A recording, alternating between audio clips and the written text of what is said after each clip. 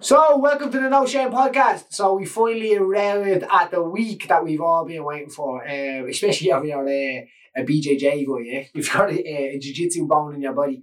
Because on Monday, we're able to go back to the gyms. So, I think a lot of people have been through a war zone the last little while, especially if you own a barber's, a hairdresser's, a nail salon, or another small business. But I know that them ones have... especially being suffering through this, and coming back is going to be hard. The barbers are going to be printing money, that's for sure. Walking around, people have walking around with the guy at the Adams family. They are cousin. What's his name? Is it? Is it? I think his name is. But also, we're in a week where the formation of government is going to happen. So the vote from Fianna Fáil, Fine Gael, and the Green Party on the formation for a programme for government. I think most people agree that the programme for government is not what we need. Very little housing in there, very little prevention of homelessness. I think we're heading to more of the same, zero change, no matter which way it's kind of ring fenced if you must. So I think if we go forward with this government, if this government is allowed to go forward, that it's probably going to be the worst 5 years for Ireland ever to come. I think maybe Fianna Fáil and Fine Gael, who have kind of messed this up a little bit, and the Greens, they're involved in there as well. So we've got three parties that have done the country a terrible disjustice, and now they are heading into power together to keep power, excluding one of the biggest parties in the country, and one of the most voted for party in the country.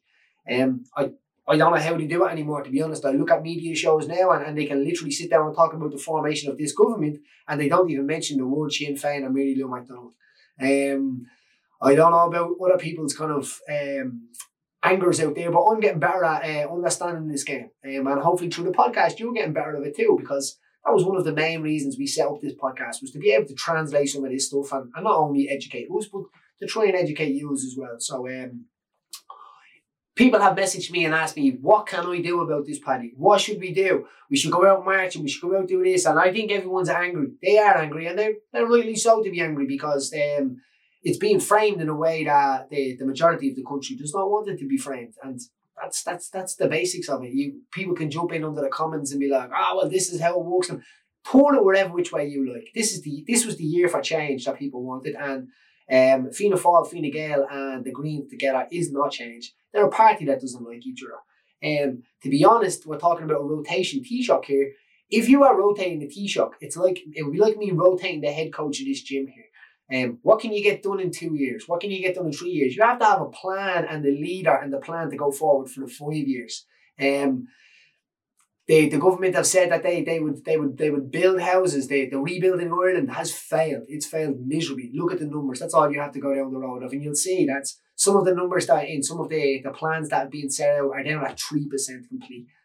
After 3 years of being put forward. So if you're wondering what you can do, go and email your local Greens councillor or your local Fianna Fáil or Fine Gael councillors and the TDs, and tell them that you're not happy. You're, as an Irish citizen, with your vote in hand, that you did not vote for this. You voted for change, and express your discomfort with it, because at the moment what I'm looking at is that we have 12 people, which is the 12 seats in the Green Party, and they really need to stand up here now and choose between power or choose between democracy.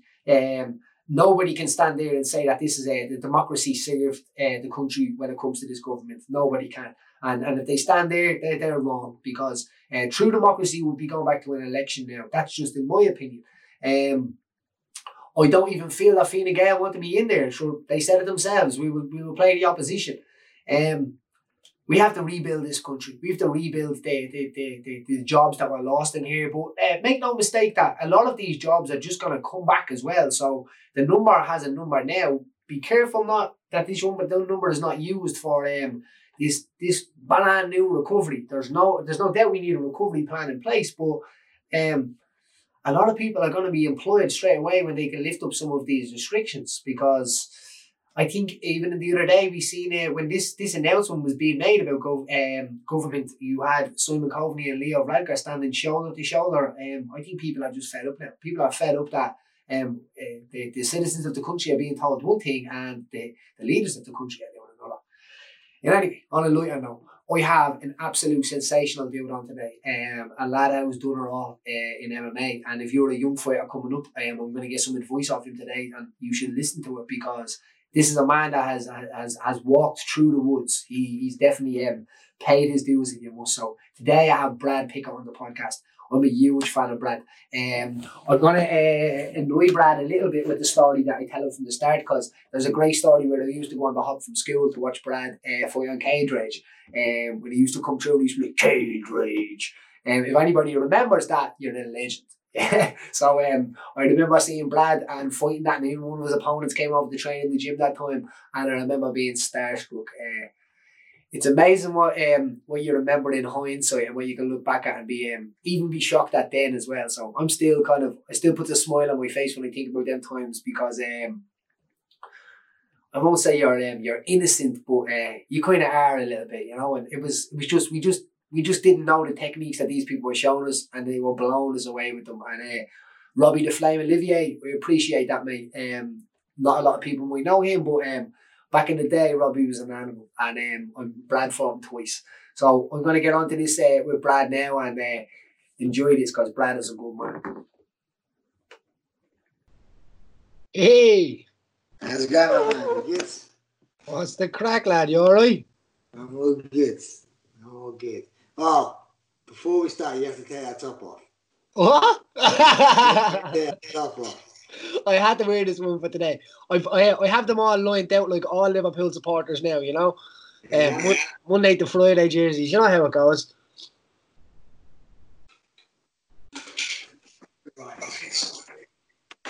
I think even non-Liverpool fans can give a little bit of love towards what's going on at the moment. They even said the pandemic to try and take them off course. What? Oh, mate. It's been a very interesting end to this sort of season. To be honest, I still kind of don't know how it's all gonna. I mean, it's impossible. They're like the schedule they're trying to have it with each other. It's like basically who's got the biggest squad, because they can't play that often. It's crazy. Yeah, that is the coaching and the ability to be able to have more players and more coaches, and the money is definitely going to even play a part even more now, isn't it? Yeah. People say money is not happiness. They've never been in a bad situation without money then. No, not at all. Money fixes it all. It's an absolute pleasure to chat to you, Brad. Now, I've had a few conversations with you, but I've never had a serious conversation with you to kind of show you the love that I have for you, man. I'm a fan, and I would consider myself a friend of yours now as well, through the sport. But I told you this story before as well, the idea of, I remember sitting up late into the night, skipping off school the next morning to watch you fighting on Cage Rage. Yeah, man. I remember you telling me, that was, the conversation I had with you is when we both fought on the Island card, the UFC Island card. I fought Ian McCall, and you fought Smoker. Was it Lewis Smoker? What was your man's name? Bleeding. I can't even remember his name. I'm too many shots to the head. Josh Sample. I thought it was Lewis Smoker you fought. No, Josh Sample, we think it was at that time, wasn't it? When you were over, because you fought. I don't even know. I think did you not? I can't even remember who you fought at that time. Yeah, I can't remember who I fought. Yeah, it must have been the after party, yeah. But you just saying about you used to start like watching me fight on Cage Rage makes me sound so old, We're both retired, but you're still watching me fight, But listen, if you had done nothing with your life that would make you old, when people are telling you stories like that, it makes you that a legend, real legend. Cool. It's nice. It's nice. I saw like a video the other day on online about Usain Bolt. Before a thing where you see, and he was giving like random people fist bumps and stuff, and you're seeing their face changes. Like they're so like, oh my god, Usain Bolt just before he's about to run 100 meters just gave me a fist bump. And it's always, it's nice to be able to inspire others. I'm not saying I'm the same Bolt in any way whatsoever, but it's nice that I like that, you know, that if I've given anyone any inspiration to do anything good with their life, I'm so happy about that, you know. So, and I think that's one thing with the platform that we both had, finding that sort of level, you get to inspire a lot of people, and it's nice to give back, you know, and like, if I could put a smile on a kid's face, you know, that'd be amazing, you know. That's why I always like that. I love that side of sport, the connection with the fans, you know. I think you do really well, and I think it's natural. It comes natural for me as well. I find to just be normal around people, and then for to have them to like you if you must, you know. Where some guys are bleeding, doing backflips and chicken dances and all sorts to try and get people to like them. Where I can imagine how hard that has to be to try and keep up that behaviour, you know. But Yeah, you have that. They say that fan favourite thing, but my mum calls it charisma. My mother does. So you were born with bags of charisma, is what she would say. Well, for me, it was more like, I guess it was more my fighting style got me kind of fans, because I was just like, I didn't give a shit. I just rolled the dice, and I didn't mind being in a bit of a war. I had to be honest, I preferred being in that type of fight. So like, yeah, I guess that won me over a lot of fans, you know. So yeah. Was it? I think it was. Did you fight Robbie the Flame Olivier? Twice, yeah. Twice, yeah. I remember, and it was the second fight that I was sitting up to watch, and because Robbie had came over and trained with us, he had trained with John a little bit, and he came over, and I remember him showing me like an inside to an outside trip on the fence, and we hadn't done that on the fence, and I was blown away because like Robbie the Flame Olivier was in the gym, and I was wetting myself, Brad, like, cause I was into football and stuff like that, but when I found MMA, I remember just like, this is for me. Like, I fell in love and I loved fighting. I was actually only playing football sometimes to get into a scrap. I used to be a little right back, a little angry redhead, you know what I mean? That I probably had more red cards than anybody else. And when people would be talking about scoring goals, I'd be talking about how many red cards I got. Do you know I have 10 red cards? But I think that's where I kind of got the buzz for fighting about it. For you, as you said, with your style there, I've never heard you being asked this question about your hands. How have you been gifted with your hands regarding the style you have? Because even when I have some students and they're talking about hitting people and they're thinking about hitting people with the hardest power, you can't hit somebody with MMA gloves as hard as possible. You know what I mean? If you catch them on top of the head, you break your hand. But you define that because you swing with everything in it. For me, my so I didn't really get into fighting until a later age, really. I didn't start MMA till I was 26 for one. I boxed for like a couple of years from 19 to 21 just to keep fit, because my main sport actually growing up was football. But obviously, in fighting, I'm a massive fan of Mike Tyson, you know, and the peekaboo sort of style, the hooks and the rolls. And I just love that sort of style, really. Like, obviously, I always have arguments with people about Mike Tyson. I'm like, oh, he's not a great. I mean, for me, he's one of the best fighters ever graced this earth. And I think, okay, he doesn't have all the accolades because he got into the wrong sort of stuff. He was 19 years of age. He was a fucking beast, right? And what I loved about him, when that belt started, he wasn't thinking about no 12th round. He was trying to get you out for the first minute to the last minute. And that's to say, in my fight style, I was trying to beat you from the first minute to the last minute. And if I didn't beat you within that time, it would have been a good fight. It wasn't for the one of trying. I'll be trying to knock your head off from the first belt to the last belt. Yes, that's my sort. I kind of got my sort of boxing sort of style from Mike Tyson with the bob and weave and the overhands and hooks, you know, and that sort of aggressive sort of style, you know. I never hurt my hands ever. You know, I've hurt my wrist a couple of times, but I've never broke any hands in my bones. You know, maybe it's just, I don't know, genetic. I don't know, just because. Also, don't get me wrong, it's a lot of it technique. You got to have good technique to punch. And if you punch wrong, and you will roll your wrist. So it's like, as much as I go, like, my style's a bit what I call chaotic, but it's what I call controlled sort of chaos. You know, like, I know what I'm throwing, I know my technique, so I'm throwing with all my might. But if I land, and my hands are fine. You know, I never hurt my hands. You know. that's always a question I want to ask people with that style, you know. So, like, say someone like Lineker or something like that as well. You know what I mean? Because even when I'm watching somebody throwing like that, I'm like, because you know what it's like to hit somebody wrong on the head and stuff like that. To me, it feels like the hand's just gonna blow up like an apple or something. Sometimes, you know what I mean? I remember Artem Lobov breaking his hand. He had a bad break he did on his hand, and everyone just squashed it down and sellotaped it up and brought him to the hospital. And they said that was probably the best thing they could have did for it. But you've got people like Floyd Mayweather and stuff like that their style doesn't generally be smashing, but their hands just do not keep up with that. And they've got the big gloves on, big wraps as well. So you must be gifted.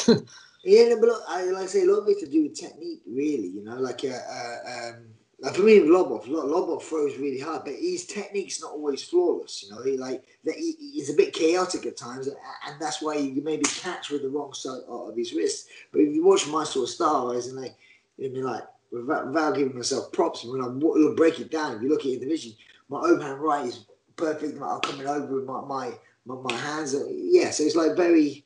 Don't get me wrong, it wasn't always like that. It was a lot of work, you know. With my really good boxing coach in America called Paulie Gloves, it was a lot of work, but it's a lot of technique involved. And people see your sort of style and think it looks all chaotic, but it's not. There's a lot of technique involved in that, you know. Well, definitely, we would have broke down a lot of your stuff and stole some of it, of course, because that's what you do, you know. So, and I would have noticed that you're like and you're looking, your eyes where your hand is, you can see nearly that eye connection to your hand and your wrist, which is important because sometimes you look again at somebody. So, say you see a wrestler comes into your gym and their hands are all wrapped up and they're like, "Oh, I broke my thumb." They don't even have to tell me what happened. I know what happened, you know. They were looking at their like shoelaces over here while they were throwing their hand, and it's probably one of the worst kind of injuries you can get as well because it's probably not going to heal properly if you do something like that to your thumb. You said that back in the day that a bit chaotic. How Wild West was it back in the day, Brad? Well, it was pretty when I first started. Obviously, there was weight classes. Don't get me wrong, but like I used to fight at 66 kilos. And I weighed 63 kilos. And that was the smallest weight class. And when I first started, there was no real career path for me. If I mean, it was just like a bit of fun. It's pretty cool to do. Like I'm going to do a bit of cage fighting. And for me, I was always an athlete all my life. As in my main sports growing up was football and cricket. But I was very competitive. No matter what we did, like if I played you now a game of chess, I will try and beat you. If you beat me, fair play. I'm not a bad loser. I don't like losing. So I go away and I come back and I'm going to play you again. Right, okay, let's go. So you know when you're in the gym and someone goes, hey, let's throw the other day when I got my students came in the gym, like, you ever played the game where you throw a pound quid against the wall? And I went, what game is that? You throw whoever gets the closest to the wall wins the pound. I'm like, no, but I smash you. And that's just my mentality. I'm like, get the pounds out. And I lost 5 quid. But in my head, I'm like, I'm going to beat you. It's just how I am. Kind of, just my DNA is. I'm super competitive, right? So as an athlete, growing up, my main sports are football and cricket, and they're team sports. You could be the best player on the pitch, and you can come away losing. You could be the worst player at the worst game of your life, and your team could carry and you can win.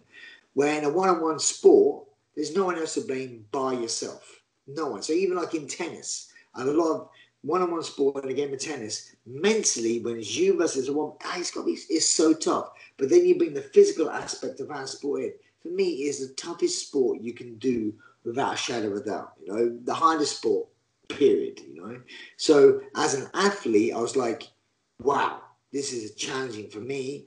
I want to do this. And I remember going to my first MMA class ever.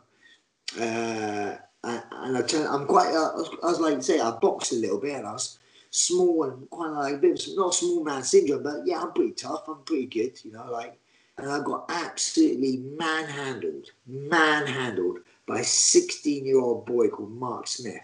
He fought as well, don't get me wrong, but it was, and I'm like, I'm 26 years old and this 16-year-old kid, it's just embarrassing me. So in my head, I was like, I need to learn this as a life skill, just because me as being a proud person, I can't have someone out there doing that to me, you know. So I need to learn this, And then obviously with men, I grew with the sport. I do want to fight. Yeah, I'll have a fight, and just then they just kind of went hand in hand and fought cage rage, become the British champion.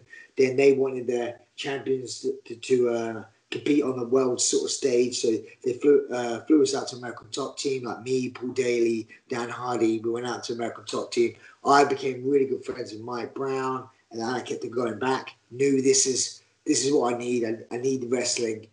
And obviously, in the UK, we never had like wrestling or anything like that. But in America, it was wrestling, and for me, if I lived in America, 100% would have wrestled. Just how I'm my DNA and how I am, I would have wrestled. But there's nothing like that here for us, you know. So yeah, so that was it. I mean, I was a very competitive, and still am, to my own detriment sometimes, competitive. Yeah, but that's good though. It gets you because it keeps you in the fire when your body wants to get out there with that competitiveness. Like at that pitchy thing that you were talking about with the coins against it, they hustled you, Brad. Then, but don't play that game with boys that ask you to play it. No. I'll practice this till I go back and beat them. This is not how I am. Yeah, I will beat them. But they won't play you then. They won't play you then. That's how the hustle works. It's like, do you ever hear this game? And you're already rigged it. You go around collecting these 5 quids. I remember this in school. And then you go play back, you're like, let's go. And I'm like, no, you're okay. You're already hustled. We have your money. You go hustle someone else now. I remember I had a similar game. Let's see if I could do it now. A similar game. Right, where is it? I'll do this. But it used to be a 2p and a 10p. I got 50p, right?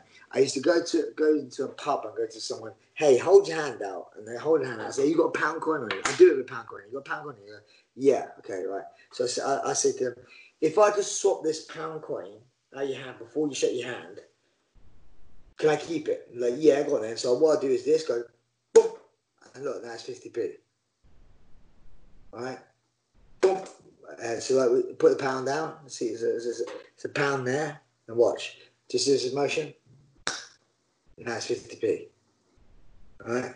So I could swap coins. I learned that from Bloodsport. Bloodsport. I was just about to say in the bar, yeah. Yeah, in the bar, Jean-Claude Van Damme on it, and I went around the pubs and I used to do it to people, and then it got to the stage where after like 15 quid in one night, everyone's like, "No, go away, man." There's nothing better than something like that. There, just milk it until it's dry. Yeah. Say when it came up to the WEC times and stuff like that.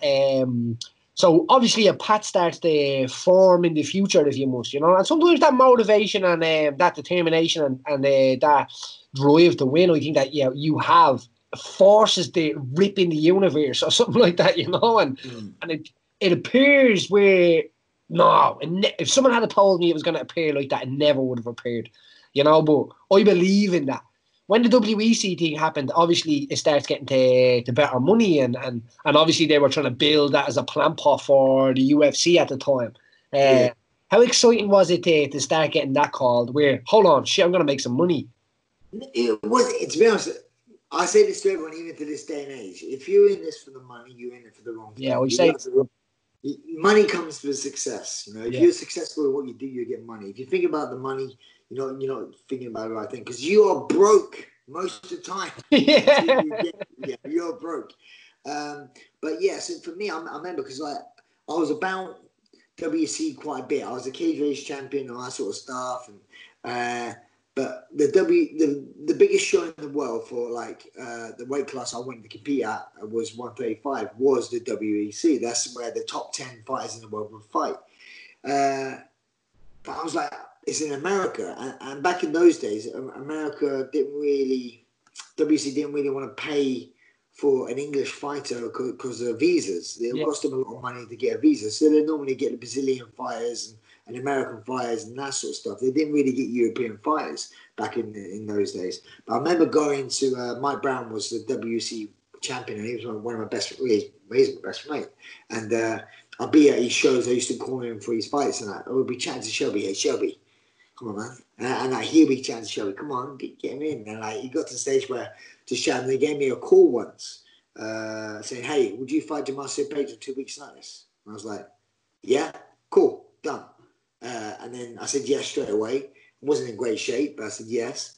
And then they called back a few days later and said, look, we can't do it. Worked out, we can't get the visa sorted out in time. But, thank you for saying yes. But as soon as I knew that was there, I'm like, that's it. I'm there. They're ready for me, kind of thing. And then I waited for my call, and I eventually got my call. And they gave me John Trent. I thought he was like 10-1 or 11-1. And I fought him on my WC debut. And for me, this is like not the first time I ever travelled before. I fought on Bodog in Costa Rica, and that was really cool. I fought in the LA Coliseum in K1 Dynamite. So I travelled to fight. But for me, when I got to that sort of level of fighting where I could travel, there's two things I wanted to tick: fighting Vegas and fighting Japan. They were my two things. Obviously, going out with pride. Fucking love Japan. Was amazing. So there was two things I really wanted to do, and then I obviously got to fulfill my dream fighting in the WC, making my WC debut in Las Vegas. Went out there, and I remember fighting. I think I was on like 2,500 a show, 2,500. So it wasn't crazy money, but still better than getting like couple 300 quid on cage rage. But but then the fight of the night bonuses and the submission, the fight of the night, submission night, and knockout of the night, and they were 10 grand, back then, right? And I remember my first fight, I won by proving necktie, so it was quite a rare submission. I think only one other person, CB Dollaway, had finished it in the UFC. No one's done it in the WEC, so it's quite a cool submission. So I'm like, oh my god, I could. But also, I was early on. I was like on the prelims, so I'm like, oh my god, I could potentially win 10 grand. And I was watching all the other fights, and don't get me wrong, if there was no other submission on the card, no matter what, I'd win just by default. But I'm like, I'm in good position because it was a good submission anyway. So if there was like an armbar or something like that, I could win it. But the later of the card you get, when you get to the main card and stuff like, you're thinking sometimes they give them, I don't know why. I know. They get the nod, right? And I was getting nervous. Every fight I remember sitting next to Mike Brown, cage side, and I was getting a bit really nervous. I'm like, every fight I'm watching, I'm like, decision, brilliant, knockout, brilliant. I'm like going through it, I'm like getting up to, and it was the main event. It was Jason Radcliffe versus Donald Cowboy Cerrone, and I'm like, okay, I'm nearly there. No other submission on the whole thing, right? And these two are going back and forth on the ground exchanges, and out of nowhere, he got him in a kind of a backwards triangle into a knee bar. And I'm thinking, oh my God. And I'm literally feeling, I'm not joking. I remember feeling, I nearly threw up being sick, because I'm, oh my God. And then eventually he got a submission, but it was just a rear naked choke. But they're still from going from nothing to compete with, now I'm competing with something. I was so nervous. I remember going backstage. I was like literally white as a ghost. And then Shelby goes, "Don't worry, you got it." And I was like, it was amazing because that 10 grand helped me invest in my training to go back out to America and all that sort of stuff. So that really catapulted me and helped me with that. And then weirdly, that started off a chain reaction. Every fight in the WC, I hit a bonus. First 5 fights in the UFC, hit a bonus. I was like a bonus machine. So I was like, yeah. The only time I stopped hitting bonuses is when I went down to flyweight and I couldn't catch anyone. And then it was like, oh shit. That's the only time I started. But before that, I was just hitting bonus. It was like I was getting used to it. It was like, yeah, So it was good. Big difference was though, obviously the bonuses in WC with 10 grand. But then when you moved over to the UFC, it went up. And at the beginning, but now they capped them at 50 grand. But back in the day, they said whatever they said went. So it's like my first one when I fought Henry Barral, my first bonus was 70 grand. And that was just like, oh my God, my debut fight in the UFC, I just earned 70 grand bonus, just a bonus. I was like, fucking yeah. But I lost that fight, and I say to everyone now, like, if you gave me a choice to give me the win or the bonus, fucking give me the win, take my money. I don't give a care. I was in the sport for the money. Money helps, don't get me wrong. I was in the sport to be number one in the world, you know, and that's what I wanted to do. And it was always my focus, my drive, competition. So money was good, don't get me wrong, but I was never money oriented, and still not a money oriented person. Money helps, don't get me wrong, but you know, it's not. It doesn't make it makes my life easier at times, but it's not the be all end all, you know. Say the Demetrius Johnson fight. So obviously I have to ask you about that. So that has to be a little bit frustrating. Like I know I know you're not the type to kind of wish bad on anybody or I'd say be envious of somebody, but sometimes it has to be like, motherfucker. No, never. Yeah, never really. Because for me, if I fight someone and I beat them and they go on and do well, it only looks good for me. I beat a good guy. You know what I mean? If you fight someone and they get smashed by everyone, and then you know, oh, you beat some guy who got smashed by everyone, it's nothing. But if you beat someone, everyone I beat in fighting, I wanted them to go on and do well because it reflects back. Yeah. Look at Demetrius Johnson. Now everyone goes on about me beating Demetrius Johnson, and oh wow, you beat me. But like when I beat him, he was like, I think it was 13-0 or 12-0 at the time. A lot of hype around him. But then for me, I was like, I'm just fighting some kid, whoever. You know, he's the underdog in my eyes. And I went, you know, I don't want to say it, but I battered him in the fight. I mean, I won every round, and we were separated shoulder. I separated my shoulder at the end of the second round, and I beat him pretty comfortably. If I fought him now, it may be a complete different story. But when I beat him, I fought very well. I used his speed against him and his timing. I timed him very well, and I out-wrestled him. And I was bigger than him back then. You know, we both fought at 135, and I was a good solid 35-pounder, and he wasn't. Don't get me wrong, I went down to 125, and that yet again was and that was not easy getting down to 125. No. It was not easy, but that's my carrot was to be number one in the world. And when I kept on falling over at the final hurdle at 135, I was like, what am I going to do here? You know, like I kept having like these title eliminator sort of chances, and like getting beat by Henan Barao, he gets a title shot. I'll get beat by Scott Jorgensen, he got a title shot. I got beat by Eddie Wine, and he got a title shot. I got beat by Michael McDonald, everyone who beat me got a title shot. And so I'm thinking, I kept on falling over the final hurdle. So like, I'm like, well, I'm going to go down to 125, get a win or two, and I should be able to fight Demetrius Johnson. Obviously, going down to that weight class was tough, but stylistically didn't work out for me because my let's fucking go sort of style didn't play down there. They're like, nope, I'm gonna hit you and I'm gonna run. And I'm like, oh my God, where are you going? Come here. So like in my eyes, that weight class for me was like just frustrating. So I said, like, if you put me in that weight class, if you put me in a cage or anywhere in a room with any of those guys, no time limit, just whatever.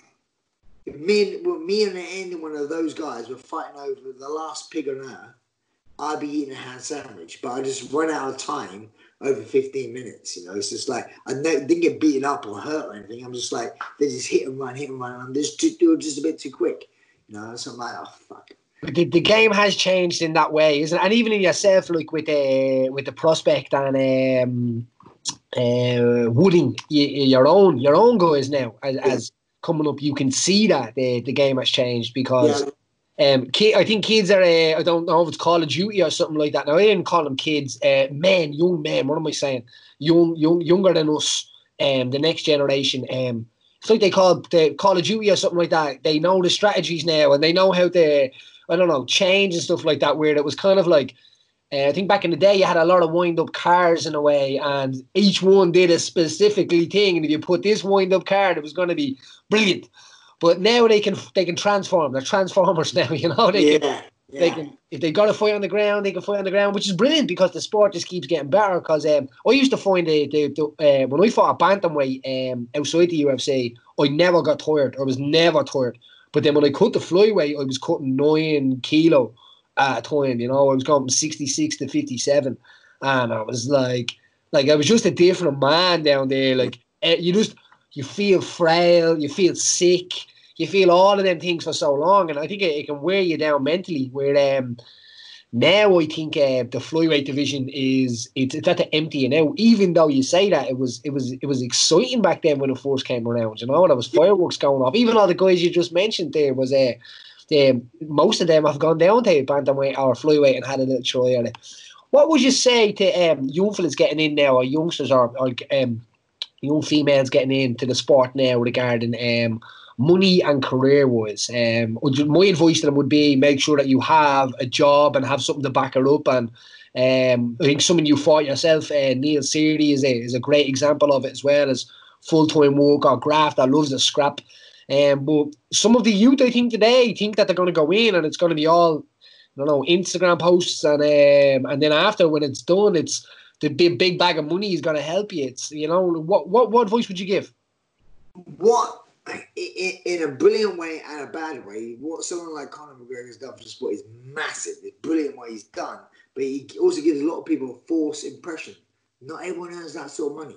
And it's not that easy. He is a gem out of millions of people. You know, like, he's like, not many people could be able to do what he done, right? But it does show that with hard work and work ethics, it is achievable. Yeah, but what I say, special.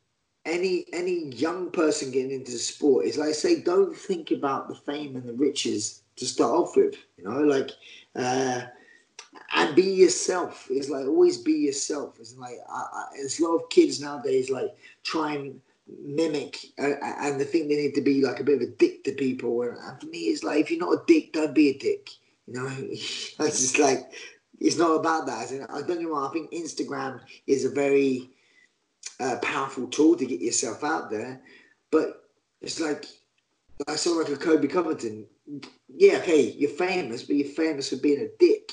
You know, is that what you're going to be famous for? You know, it's like, great, you know, be a good guy. You know, like, you know, and yeah, it's hard. Social media is, I grew up with social media, and it grew with me when the sport grew.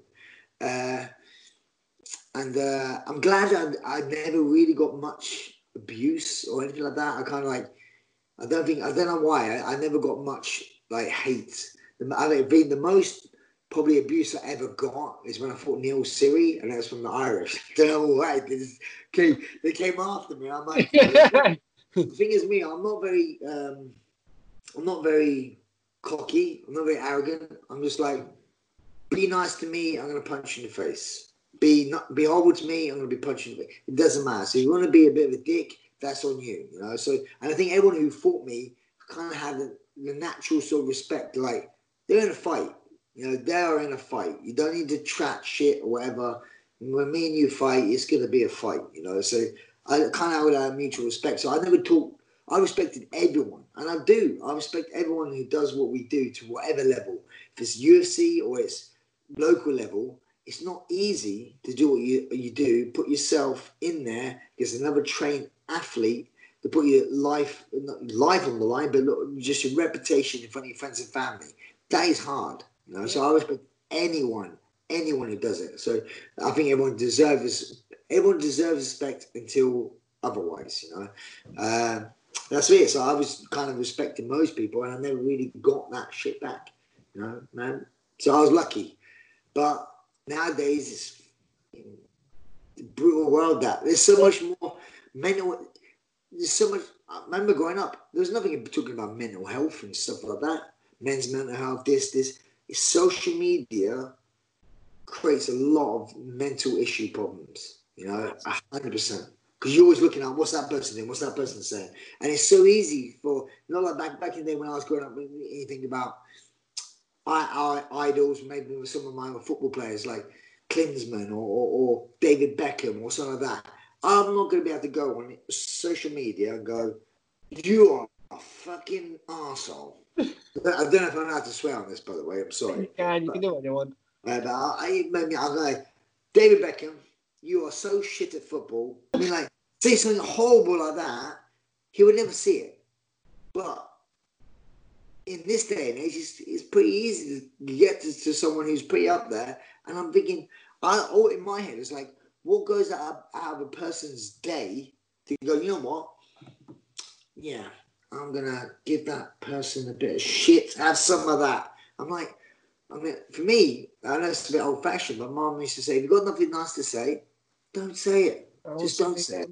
Just get rid of it. Oh, your mom's bang on there, because I think that even over this last little while, I brought my son's fishing yesterday out to a pier where I used to fish as a kid, alright? And it's like it's trapped in time. It's like I bring them back to the 90s, alright? And my kid had, my son that's 12 turning, had a DS with him. And I was asking him what world he was on in Mario. It was like we shot back to the 90s for about 10 minutes. And it was quite nice. Yeah. Doing a bit of fishing, talking about Mario. Yeah. And I think maybe that we're going to suffer a little bit. Maybe the sport's going to suffer a little bit as well, because the triangle is getting built upside down now. Sometimes I feel where that was a great base, and say you had somebody like John Hathaway or something like that, and tremendous fighter, tremendous real wrestling. Wasn't your typical fighter in a way of like where he was like, I don't know, staunchy or that, and in a way. But was just really, really interested in the sport. And to me, that's when the sport started to change skill-wise. But somewhere along the line, the social media aspect of like whoever was the biggest social media star now with the YouTube fighters fighting and stuff like that. Now, I don't mind watching one or two of them, but it does annoy me to death to see. Well, like KSI and stuff like that. Man, you've got 8 weeks camps going in. Like now, you have say your man Thor fighting the biggest man the strongest man in the world. You know him, the mountain of Game of Thrones. He's doing a boxing fight with another strongman guy. Now, listen, we know fighting. You know the shape of the two of them guys. Like when you put the gloves on them, it's like they're gonna gas. Yeah, they're gonna make the same sound as like. It'll be more entertaining to see how much they gas. Yeah. Hopefully not one of them gets a heart attack. But how they're able to get into people's head where it's like, whoa, the strongest men in the world. You can imagine what it's going to be like to hit each other. They're going to kill each other. It's like, it's going to be like... This is, I'll be honest with you, honest. You get one of them and me, and you get a punch machine, and I bet you I'll punch harder than them. Absolutely, I agree. It's all to do with technique and how you do stuff. Muscle doesn't mean shit. Well, there's actually a video online, and Conor actually beats that mountain guy up. I don't know if you've seen it. Yeah, a long time ago, yeah. And it's tactics, and it's that kind of idea. It's like, remember Bruce Lee, supposedly? It's like there was a film, the fight, and it went real, and there used to be rumours and all. And I don't know who he's fighting. It was a big, tall guy at the time, tallest guy in the world or something like that. I won't hold you much longer. When, say, the prospect and all start coming up, so to be able to make it to the UFC is one thing, Brad, but then to be able to go on and wear something else and help build something else where they make it to the UFC too, so that has to have another special kind of ring of a court. Yeah, well, for me, when I was fighting, I was like, I'm always one of those people where I used to train in North London a lot with Mickey Pappas at Team Titan, and then I used to travel over to American Top Team. I did that a lot. One of the reasons is because at the start, I didn't have the training partners in the UK to push me. I had to go to America. And also, to be honest, I like to get away from my day-to-day distractions. Because as soon as the plane lands in America, it's like, switch on, fight camp, then I'm focused, right? But what I used to do is learn a lot of stuff in America, and then I'd come back and say, hey, look at this, look at that, there's this. And I always share my techniques with people back in the UK. I think obviously I've done that for many, many years. And the people within our gym started getting some really good wrestling base. And we know, like, because that's the main thing bringing back. And there's wrestling, don't get me wrong, but there's MMA wrestling, which is completely different. There's grappling, and there's MMA grappling, completely different. There's striking, and there's striking for MMA is totally different. And then also you have a cage. There's no other wall wrestling. It doesn't exist in any other sport bar MMA. So that is very important, how to to how to work against a cage. So with all of me going back and forth, I become kind of like a teacher. So I used to teach a lot of people. So I used to show you a lot of stuff, and I enjoyed sharing knowledge. I enjoyed doing seminars and stuff like that and sharing my knowledge. And it just felt natural for me to naturally go on to be a coach. I always, as soon as I'm like, I know I will coach. So throughout my career also, I knew that I needed good people with me. So some people will be like, I ain't showing no one nothing. I ain't showing no nothing. But me, if I show you my good stuff, that means I got to get better at my good stuff to catch you. Yeah. You know? If I show you my stuff, I need to change and adapt. So he always pushed me. So, and then it made my guys better. If I got better, they get better. I get better, they get, it brings the whole place up rather than me just want to, so I was always been aware. Now, me as a coach, I'm passing on my knowledge from fighting to these guys, not just, they go on techniques. People get techniques online, everywhere, it's pretty easy. But it's the mindset of a fighter is very, very important. Very important. And to be a good coach is not just technical. It's about having what I call emotional intelligence. Some fighters need a slap. Some fighters need a, hey, come here. What's going on? So it's just knowing what fighters need what to get the best out of them individually, And I like that sort of challenge. And also with my team now, which people don't understand, that MMA is a team sport. It's not all fucking bunch of individuals. Like, people compare it to boxing because that's the closest kind of sport to it, really. But if I was a professional boxer, I'll have my coach, my pad man. I'll bring in sparring partners just to be up, and then they go. But MMA is a team sport because it's like judo, it's like wrestling, where you need team, you need bodies on the mats to train, so you need to push each other.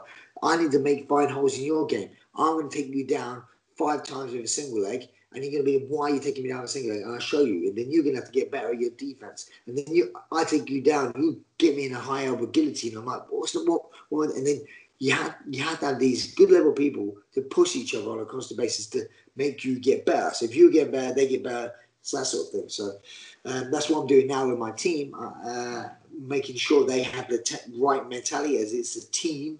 We're here for the team.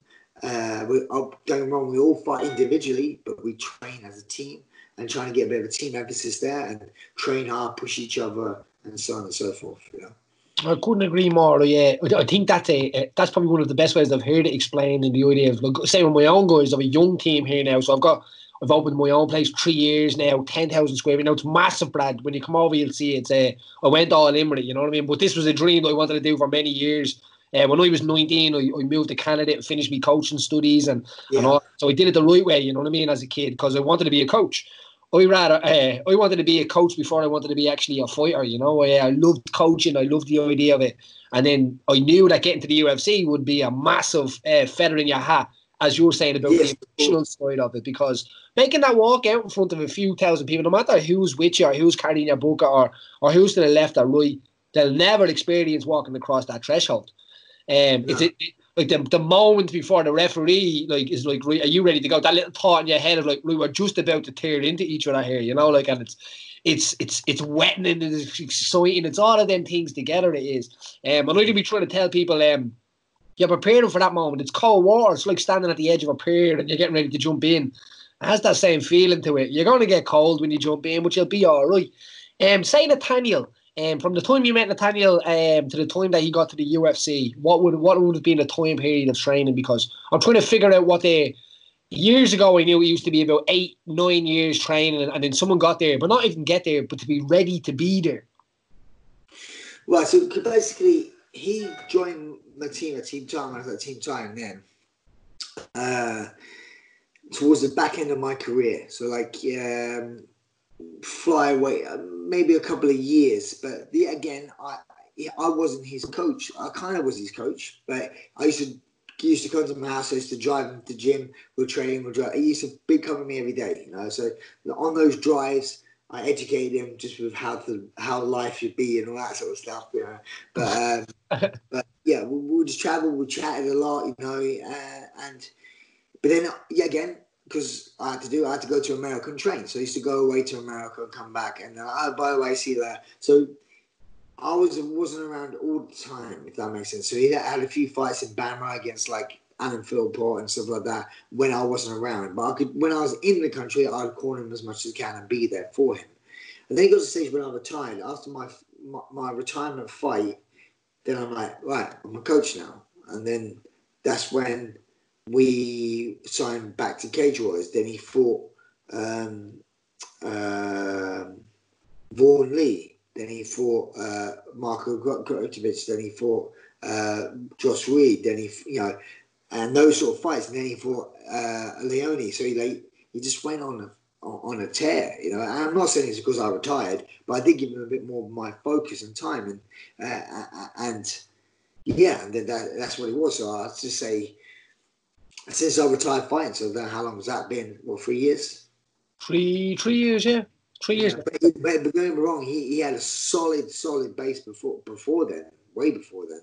But like when for me, sometimes it's a fighter's confidence. Sometimes it's just a lot of times fighting has all the skills. But like I said, when I say this sport is 90% mental, 10% physical, sometimes there's a little switch in your head that goes, you know what, I'm good at this. Mental. For him is when he fought Vaughan Lee. Because for me, when I look at Vaughan Lee's a tough fight. He's been around. He's been in the UFC as well. But when he fought him on Cage Warriors, I think, he fought in the UFC. So, but then how well and Nathaniel did with that fight and beat him pretty comfortably, then he's like, I just beat a guy who fought in the I could maybe fight in the UFC. And I think that just like gave him that little bit of like a little skip in his step, a little bit of confidence. Yeah. And I'm like, yeah. And I was like, Nathaniel, I told you, you've got it. You've got it. You know, now you just need to believe it yourself. A coach can tell you how much you think. I'd be like, Paddy, you are amazing at the game. But until you believe that yourself, it doesn't mean shit. So I think that was it. When he beat Vaughan Lee, it was like, you know, I'm good at this. I could do this. And then it went on from there, you know. And then been on honestly complete tear. And he's been, you know, they had 3 fights in the UFC. First 3 fights in the UFC or 3 finishes and stuff like that. You know, so yeah. I agree, John. I'm a fan. I have to say, I'm Wooding as well. I love the both of their styles. I've been watching them for a while now. It was unfortunate, I think, in Wooding's last fight. I think he just got caught in one of them random shots, didn't he? Where you're like, the thing with Wooding as well is I now have left Team Titan where I used to train in North London, and I have my own team now because I live in South London. So I have my own team called Great British Top Team. Oh, I see. I was going to ask you about this. South London now. So, but Dominic Wooding, he's up north. He's still Team Titan. So with these last fights, I wasn't there. Oh, you were in the last one, were you not? Sorry. Yeah.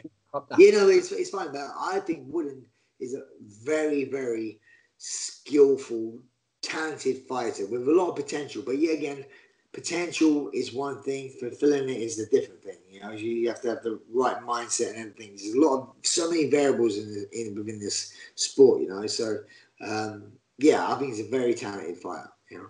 Last question: what do you think is the best route to the UFC now? So someone at home now that wants to be a UFC fighter, because as you said there, having the ability to be able to beat somebody, say from the NFL before you get to the NFL, if it was American football, is the NFL, isn't it? Yeah, that's the. I was making sure I had the right league there. Is a massive confidence boost, and as you said, there's nothing more than the thought process. That's a huge part of it. Where you didn't really have that at the time, you were probably finding out could you beat a UFC guy in the UFC, you know? So yeah. The guys having this ability, what do you think is like? Because the shows are so spread out as well now. Is it's like it's not as when you train with people. It's like people like I send a lot of guys that I look after over to like All Stars in Sweden or go out to America and talk to them. And sometimes you share these matches with people. We're like, oh, they're good. But you know what? It's not that much of a difference. You know, you're not that far apart. And sometimes that's why people, when they came to me and training me, like, but in UFC, but I'm holding my own a little bit here and there, So it's like when you're around someone who's been there. So I guess the people who train with you, if they start doing a bit well against you, they'll be like, oh, but he was in the UFC. So it's like sometimes it's who you train with, So they like with that, and then with a career path as well, isn't like it all depends. You want to go UFC, you want to go Bellator, you want to go ONE FC. There's a lot of big shows out there. ACA, there's like what I say. There's shows in different regions of the world. In America, the biggest show for me is the UFC. Over in Asia, the biggest show, East Asia, ONE FC. Asia, Russia, ACA. And I commentate for ACA. And I'm not joking when I say it. I am amazed by the level of fighting on ACA. The big thing is that people think it's UFC. Mate, some of these guys in ACA, I'm like, oh my God. They will beat a lot of people. But people don't know about them because obviously you don't. It's like, well, do you know much about the football? The football's a little bit different, I guess, but people just don't understand that over there. But in that region, ACA is the UFC. In America, it is UFC. In Asia, it's ONE FC. So you go to ONE FC, you have a lot of people like Eddie Alvarez, Demetrius Johnson, when they've gone over there, they haven't been smashing people. Eddie Alvarez got beat. What's his name as well? What's his name? The blonde kid. He's like all ball broke. Really nice kid. Quiet guy. No, Arnold, no. That guy Arnold. Why is my name on blank? Middleweight or welterweight, I think he is. Or lightweight. Really super. Hey guys, hey. Oh, Sage Northcutt, is it? That's it, Sage Northcutt. He went over there, remember? He got battered straight away. So the level over there is really good. And you're like, who did you get beat by? I don't know. The level's good. Level fighting's good everywhere, really. So, but if your path if you want to go to the UFC and you're in the UK, there's not many paths really outside of Cage Wars. It's kind of like at the moment that's the blueprint that people like Nathaniel have done. Like, okay, go to Cage Warriors, win the belt, defend it a few times, boom, in the UFC. And they've done that so many times, which at the moment now I guess is a bit annoying for other shows to compete with. But that's where true fighters who want to go onto the UFC kind of go that route. But then also with Bellator's coming around now as well, and that's not a bad level show, and they can pay a bit more sometimes, so it helps you. That's where the cross between money and where you want to go, because you can earn a bit more money, it helps you train. So you fight in Bellator, you may earn a bit more money early on, and then you get yourself a bit of money, then you do some full-time training, and then you get better, correct? So, but it's like, it's hard. It's hard. So I try and direct people in different areas. If you don't need the money, obviously you go to Cage Warriors and go UFC. If you need a little bit of money to help you support yourself to train, you may go Bellator route, to start off with, because you'd earn more money to start. If that makes sense. Yeah. Do you think you can bounce? Do you think you can bounce from Bellator to UFC? What's that? Do you think the door is opening up for a bounce from Bellator to UFC, or do you still think that that's a very... It's tricky. Obviously, it's tricky because I'm no lawyer, and there's a lot of contracts, where you're tied in here. That I've seen a few people who obviously have done it. People like Eddie Alvarez, he went over there, but he was, I think he was on the bench for a whole year, with legal things getting out of the contract. Another person was Will Brooks. There's another one came from Bellator. So it's not easy. It's not easy because obviously they're big rivals. Yeah, that's what I was thinking. So, and usually the contracts are tied in to make sure that it's definitely not the rivals picking up the superstars of each source. But it's a mad situation. We appreciate that, Brad. I really do, man. And I'm going to try and get this to as many people as I can that gets that young kids that can actually see what it takes to be there and what it takes to actually get there. And you can be a dreamer, but it's going to be a long, hard road for this game. It's not easy. It's not about What I say is, you're young. It's about hard work and dedication. And it sounds so like cliche to say it. The more time you put into anything you do, it's just, any route to success is just dedication. You have a passion for something you do. If you got passion for it, you're going to do it no matter what. People. There's many people who have jobs and get sacked from jobs that they hate. They hate. So you might as well try and fail at a job that you like and become a fighter. If you want to do that, you might as well try and do that and fail at what you want to do, because people fail at what they don't want to do. So people, like, you don't want to work in McDonald's, but you still get fired. You still, whatever you want to do, you get fired at what you don't want to do. So you might as well try and do what you do and fail than do what you don't want to do and fail anyway. I think you'd be less sad if you failed doing what you wanted to do than you'd be more angry failing doing what you don't want to do. At least you'll do that, So it's one of them things. Brad, if you're ever over, give me a shout, and I'm definitely going to be over soon as well, because we've got to do a trip to her mother's, and I'll drive down and we'll do some training, man. It'd be an absolute pleasure. It was honoured. I'd love to come and visit you in your gym. Absolutely. Come on over. Rob Valerio keeps telling me, I can't believe we spoke about him yet, but Rob Valerio. I'm hearing that big fucking Rob. He's he always goes on about how amazing he is there, and I definitely would like to come. Rob's a good lad, he is, isn't he? He's hard work, but he's a good lad. Yeah, he's a good kid. He's been doing some of his Zoom and all with his mixing. He's pretty sound, he is, I have to say. But he's yours. Make sure you hold on to him. Yeah. I haven't spoken to him for a while. He's been busy, I think. You're responsible for him. I don't want that responsibility. You introduced the guarantee is going back to your house, Brad, because you introduced him to the sport. So you're a legend, mate. It's been a pleasure chatting to you. Thank you so much. Cheers, Daddy. All the best, mate. So that was No Shame with the legend that is the One Punch Brad Pickett. We touched on Father's Day there. I just want to say a huge congratulations to everybody for your Father's Day on yesterday on the weekend. It's an amazing day, Father's Day. It's probably more of your a better day than your birthday these days. All the lads out there doing whatever it takes, I just want to say respect to you, because I think dads get a little bit of a hard time sometimes these days. Now, obviously, there is some of them that are let us down, my own included. But some lads and some dads are absolutely amazing, and they deserve everything that the praise that they get for what they do. I've witnessed some lads work their ass off. I've witnessed some lads go through the courts to see their kids and never give up, never step back, and are in situations now where their kids now understand the situation that they fought for. So if you are in that situation, keep fighting. And to all the dads, as I said, out there that are in there grinding every single day and raise good people, I salute you. That was the No Shame podcast. Look after yourself.